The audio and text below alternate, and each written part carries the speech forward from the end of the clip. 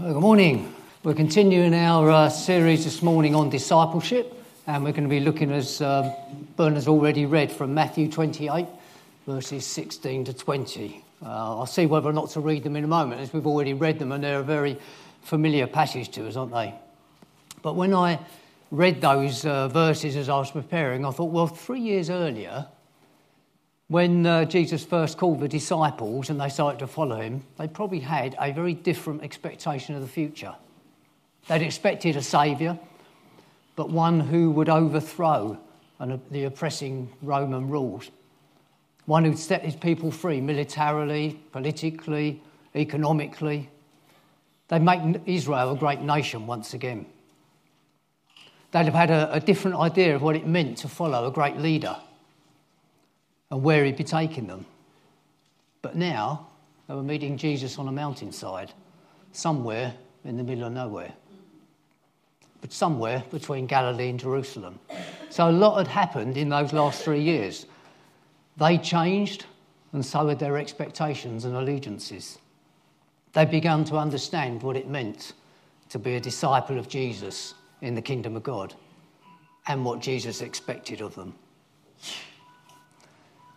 We know from the early verses of Acts that Jesus was seen and met with his disciples for 40 days after his resurrection. Jesus appeared to Mary Magdalene and the other Mary. He appeared to Peter and the two disciples on the road to Emmaus. And later that same evening, he appeared to the disciples. And then 8 days later, he appeared again, and we had that whole Thomas doubting, then believing episode. Soon afterwards, he was on the seashore when the disciples returned from fishing, and he cooked breakfast and had breakfast with them. So he was around quite a bit with his disciples. And then these verses in Matthew 28 probably happened somewhere in the middle of those 40 days. See if that one works. Yes, it does. I'm not going to read them now because time's a little bit short. But as I said, we have just read those and we're very familiar with them. But mountains seem to be significant in the Gospels. Each time a mountain's mentioned, there's a revelation about Jesus. There's a Sermon on the Mount where Jesus unpacked and expanded the Ten Commandments given to Moses, which were also given on a mountain. And then there's the Transfiguration with Moses and Elijah, showing us that Jesus fulfills the law, represented by Moses, and the prophets, represented by Elijah. And now Jesus meets with his disciples to commission them for further service. He was giving them their purpose, as it were, in ministry. So looking at our text, how many people met with Jesus on the mountain? Easy question, so easy you don't want to answer it. 11? Actually, I'm not quite so sure. I know it says 11, but I'm not quite so sure. I've been reading around a few of the commentaries, and as I prepared, there's quite a strong thought that they weren't actually alone, that there may have been 500. Clearly, the 11 were present, otherwise it wouldn't say so, would it, in our verse 16 there. But in Corinthians, I've underlined it there, Paul gives us a very brief gospel summary. Christ died, he was buried, he rose again, he appeared to the 12, and at one time he met with 500 people. There's a lot of thought that said this might be the time. I'm not saying it is, but it might be. It gives a slightly different picture. Since his resurrection, Jesus had already met with the 11 a couple of times. And yet it says in verse 17, when they saw him, they worshipped him, but some doubted. Or in some translations it says they hesitated. Well, surely for the 11, the doubting or the hesitation would have been over by now. They'd even had breakfast with him. But perhaps there were others there that hadn't seen him since his resurrection. And then it says in the next verse, then Jesus came to them or drew near. And it suggests that he was a little way off when the first of the disciples recognised him, and that as he drew closer, then they recognised him more. His presence put them at ease and took away their doubts. And then there'd be no reason, would there, to restrict that Great Commission to just the 11. Surely he'd have wanted that Great Commission to go to as wide a group as possible for everyone. It applied to all his followers then, just as it applies to us today. We as a church and as individuals have got that same responsibility today. So Jesus drew near to that group. Whether it's 11, whether it's 500, well, we don't know, but he drew near to the group. And although we call this the Great Commission, it's actually sandwiched between a great affirmation and a great promise. Because he starts by reminding them that all authority in heaven and on earth has been given to him. All authority, everywhere. Nowhere that doesn't come under his authority. Now, that's either a staggering claim or a shattering truth. Jesus had been crucified earlier as a state criminal. The Roman authorities had hung him on a cross, and yet he claims to be the one to whom Caesar will bow the knee. He's the Lord not just of the church, he's the Lord of history, the Lord of governments, the Lord of nations, the Lord of the universe, the Lord of all. We can't change that, but we do have the choice as to whether to make him the Lord of our lives as well. And so that Great Commission flows out from the great affirmation. Therefore, go and make disciples of all nations, which is the core of our text today. We often think of a Great Commission as a call to mission, something our mission partners will have heard and responded to, and something that we would have affirmed in them by sending them out or commissioning them, supporting them financially and in prayer. Of course, it includes full-time mission, but it's so much more.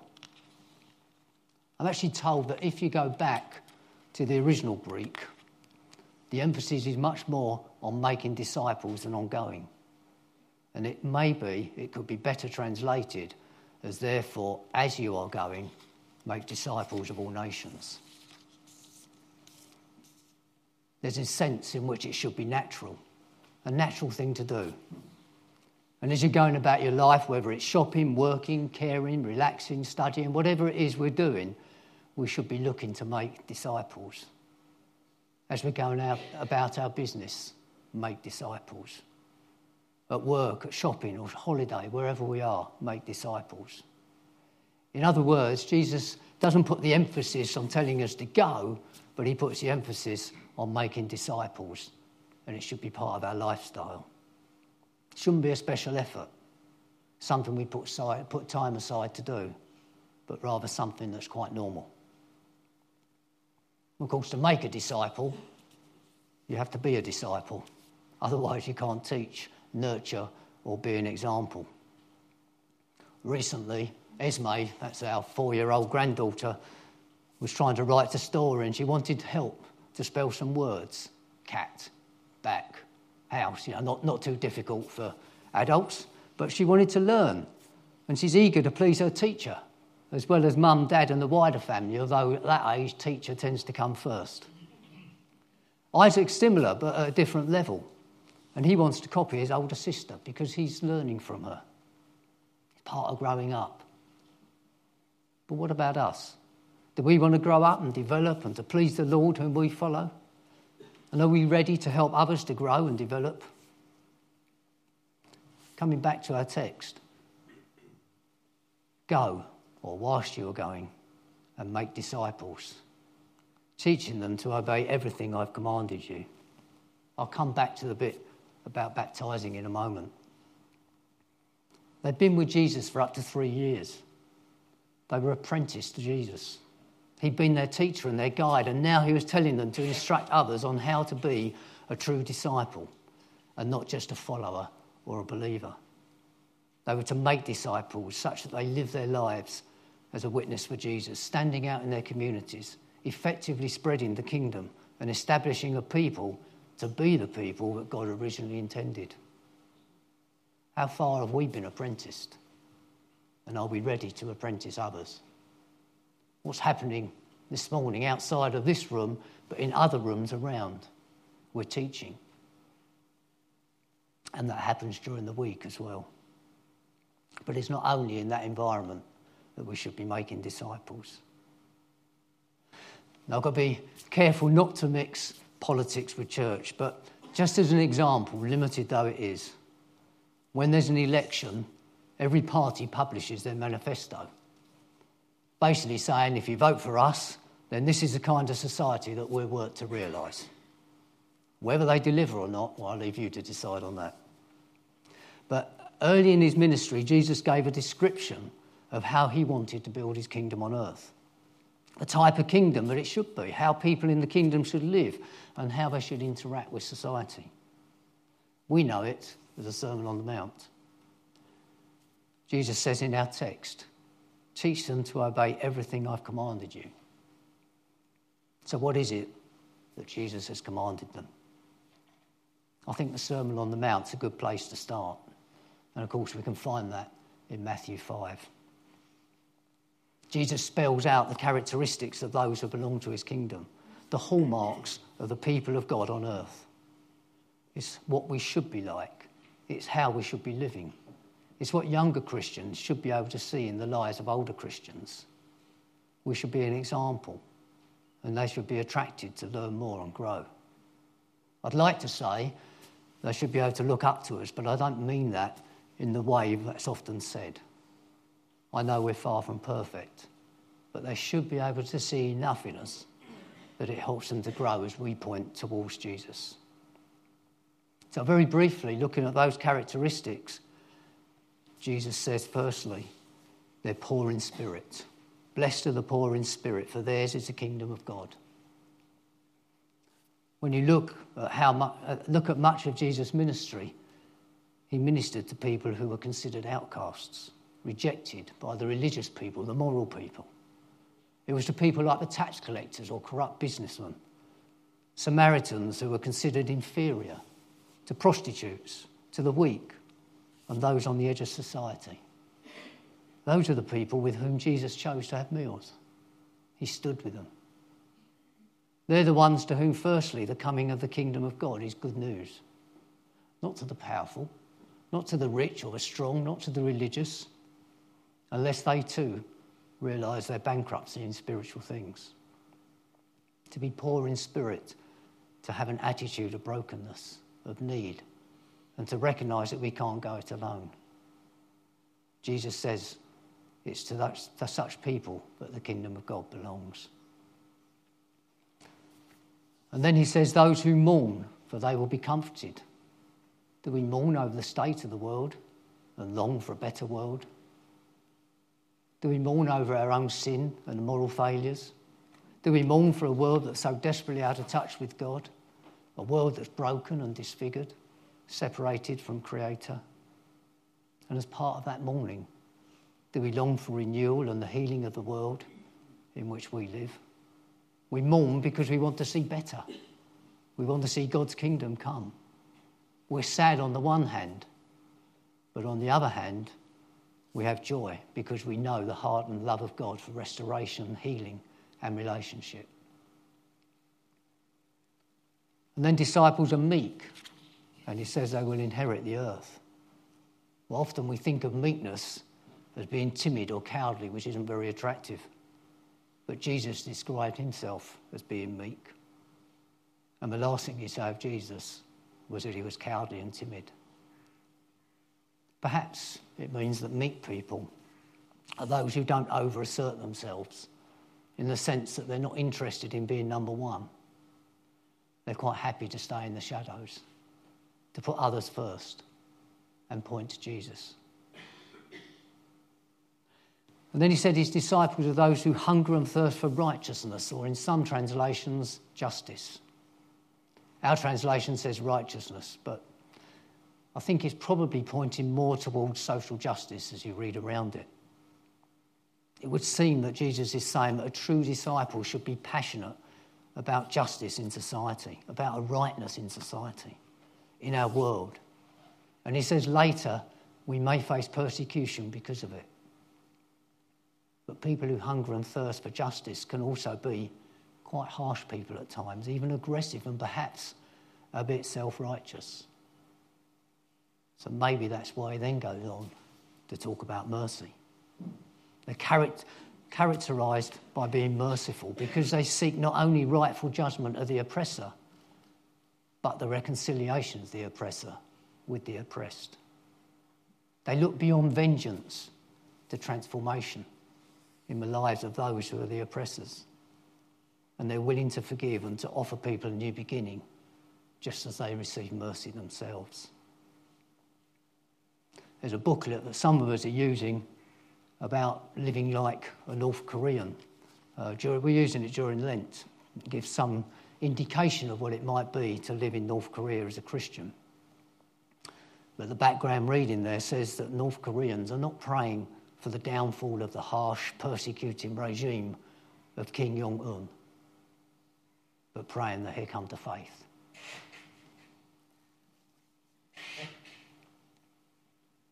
And then disciples are pure in heart.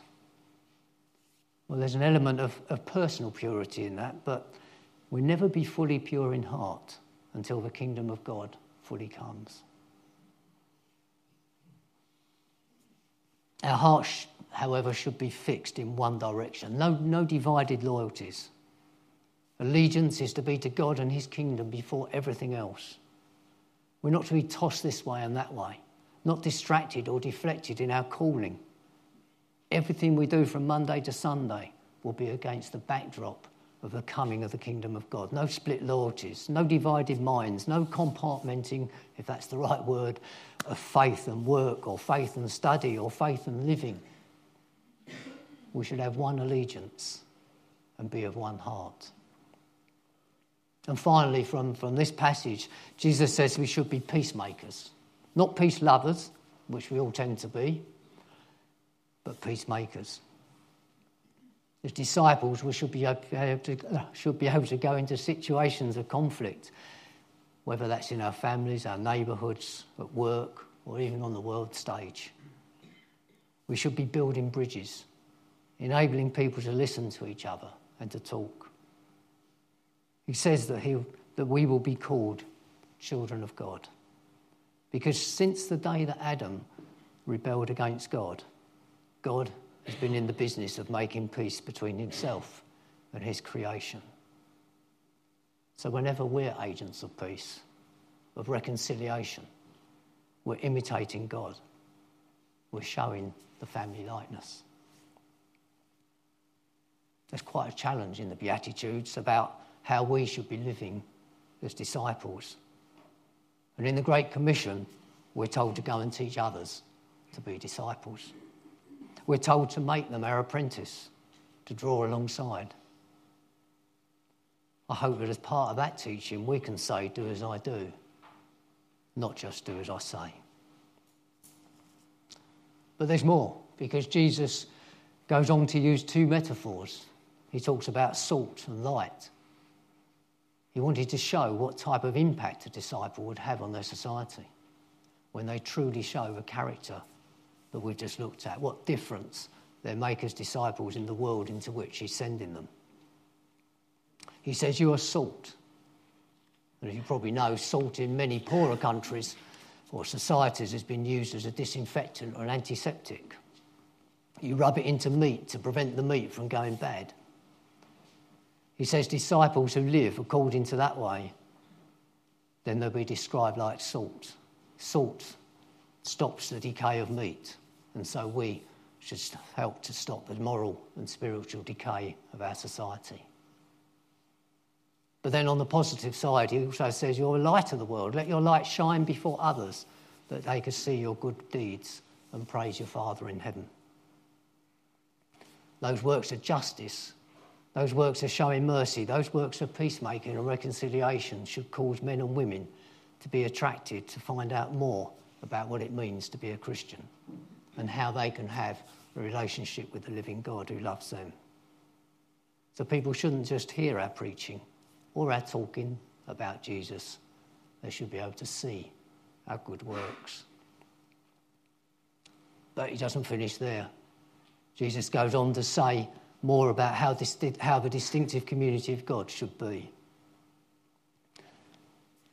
I can't read all the text, But you'll find it in Matthew chapter 6 to 8. He talks about loving our enemies, not just our personal enemies. We're called to cross barriers in engaging and loving people who are different to us, not just associating with those who we like. He talks about sharing our possessions with the poor and the underprivileged, seeking for others what we seek for ourselves. And he says if you only like your friends and only do good things for your friends, well, that's no different to a non-believer. Everyone does that. We need to show the difference by seeking the best for those who oppose us, even curse us. That's the distinctiveness of the disciple community. And then if your brother sins, don't gossip. Don't talk about it with others. Go and talk with him or her face to face. If they repent, be quick to forgive. If not, then bring it to the church. And there's a lot more in the Gospels about being a disciple. And then you can carry on in Acts and into Paul's letters to the early churches and to individuals. There's lifelong learning in being a disciple. But we don't have to wait until we know everything to be able to play our part in making disciples. It's clear in a lot of Paul's letters in the early church that they made a lot of mistakes. Paul even seemed to get frustrated with them at times, but God graciously still grew his church. He used their young faith and even their mistakes, and he continued to make his disciple people. He made them to disciple more people and to add to his kingdom. God wasn't going to be thwarted. And he won't be. Even if we don't take part, he will find others that will. But we miss out on the blessing. And Jesus also said that as part of making disciples, we should baptise. We should baptise in the name of the Father and the Son and the Holy Spirit. Now, I'm not going to spend a lot of time on that because as a Baptist church, I think we're quite familiar with baptism. And we have another baptismal service on Easter Sunday. But Jesus clearly links being a disciple with baptism. We can be a believer without being baptised, but as we grow and as we're discipled, it should be a natural thing to want to be baptised, a natural step in our relationship with God and his church, to be baptised into the name of the Father, the Son, and the Holy Spirit. In the ancient world, that often meant that you committed yourself if you were baptised in the name of somebody. And that's what we're doing. We're committing ourselves to God. And it's not an individual event, it's a corporate event. We're baptised into the community of those who profess the name of Jesus and accept the Trinity of God.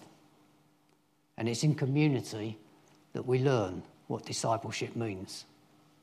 We can't easily learn to be a disciple on our own because most of what we just looked at needs a relationship. We need to be apprenticed.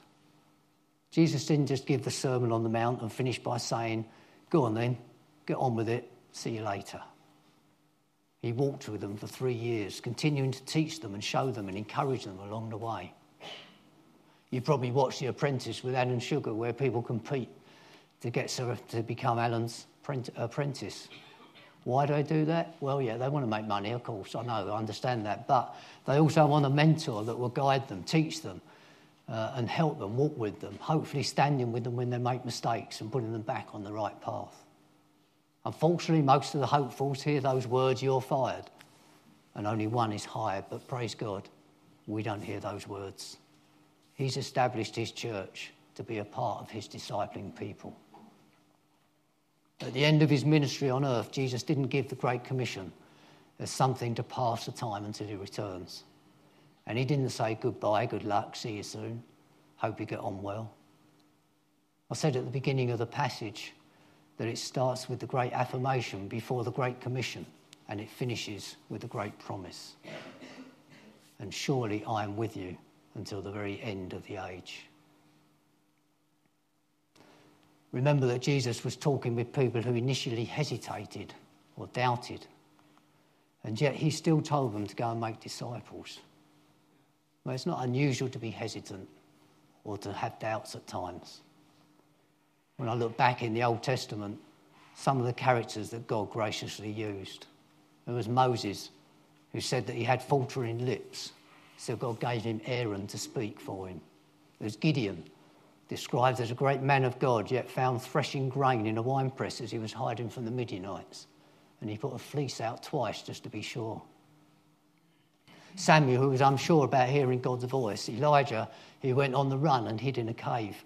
And Isaiah, who didn't think he was good enough. But all of them God still used.